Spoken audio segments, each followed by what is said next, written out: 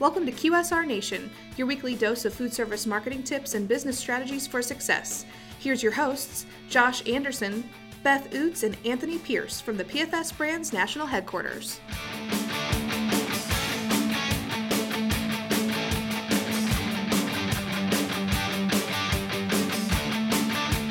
Hey everybody, welcome back to QSR Nation. As always, we have Josh and Beth, and Tony's back from doing a couple store openings of the northwest. Yeah, the northwest.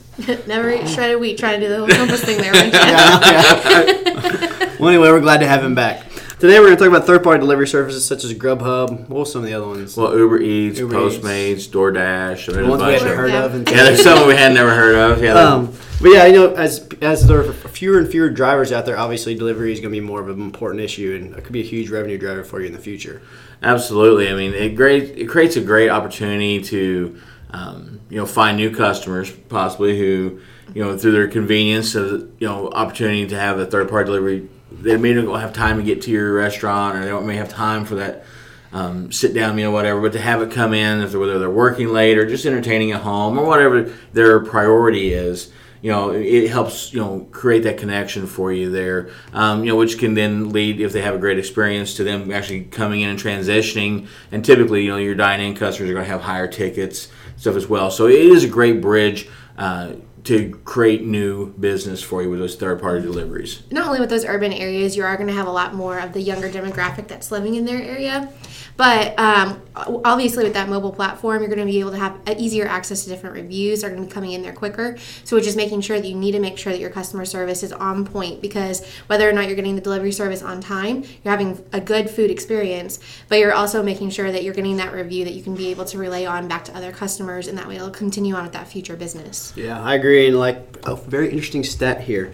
Per the University of Michigan, the percent of 16-year-olds with a driver's license is half of what it used to be in 1983. And that's obviously fewer drivers, so these delivery options are going to be massive in the future. Well, yeah, and it also helps, your restaurants cut down on some of their costs in their delivery services. So there's, the cost of fuel, cost of insurance, cost of a vehicle, the maintenance on that and upkeep, and paying a driver. With third-party delivery service, you do have an opportunity to pay a smaller, portion or a fee out to these services, and then that way you're really reducing that cost and helping you maximize your revenue a little bit better for yourself. Now, anytime that you take something outside of your actual control, though, there are risks involved.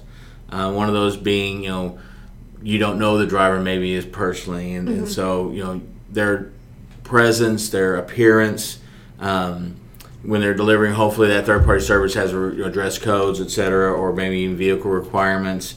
That also at the same time is foodborne illness concerns, because is the food being transported at proper temperature? I mean, are they stopping to talk to buddies instead of getting there in a timely manner? So as you go through and you explore, which I think this is a great opportunity for restaurants, you've really just got to do the legwork and make sure you're protecting your business, because you never know what type of litigation could come up as well if someone gets sick from eating something that maybe was delivered and it was not kept at temperature through the whole process. And while it might be a third-party delivery's fault, they're still going to think it's your own fault. Exactly. It seems to fall back on you. Exactly. Your name's on the packaging.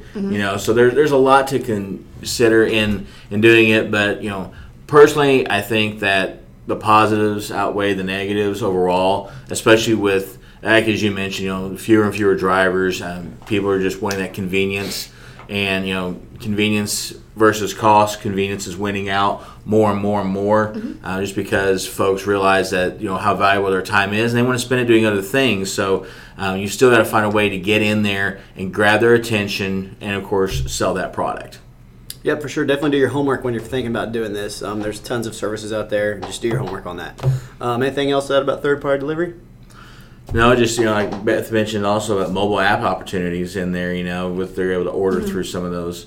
Yeah, look at different advertising opportunities that you can do within each of those as well. So if you are going to be going on Grubhub or anything like that, if there's going to be advertising when you can do different mobile banner ads, anything, just to try and get your name out there. Because if you are a smaller business that's trying to get your name out there, don't be afraid to do it. Yeah, I agree. If you have any questions about that, reach out to us at qsrnation@pfsbrands.com, and be sure to subscribe to the podcast at pfsbrands.com/podcast. I think that about does it for this week's episode. Anything else? No. We're glad to have Tony back. Yes. We really are. Yeah. And hey, folks that listen to the Northwest, you guys have a great country up there. Look beautiful. See, why didn't do that to us? Right. I like that. Okay, everybody. For Josh, Beth, and Tony, we'll talk to you next week. Stop by next week for another QSR Nation episode or visit pfsbrands.com.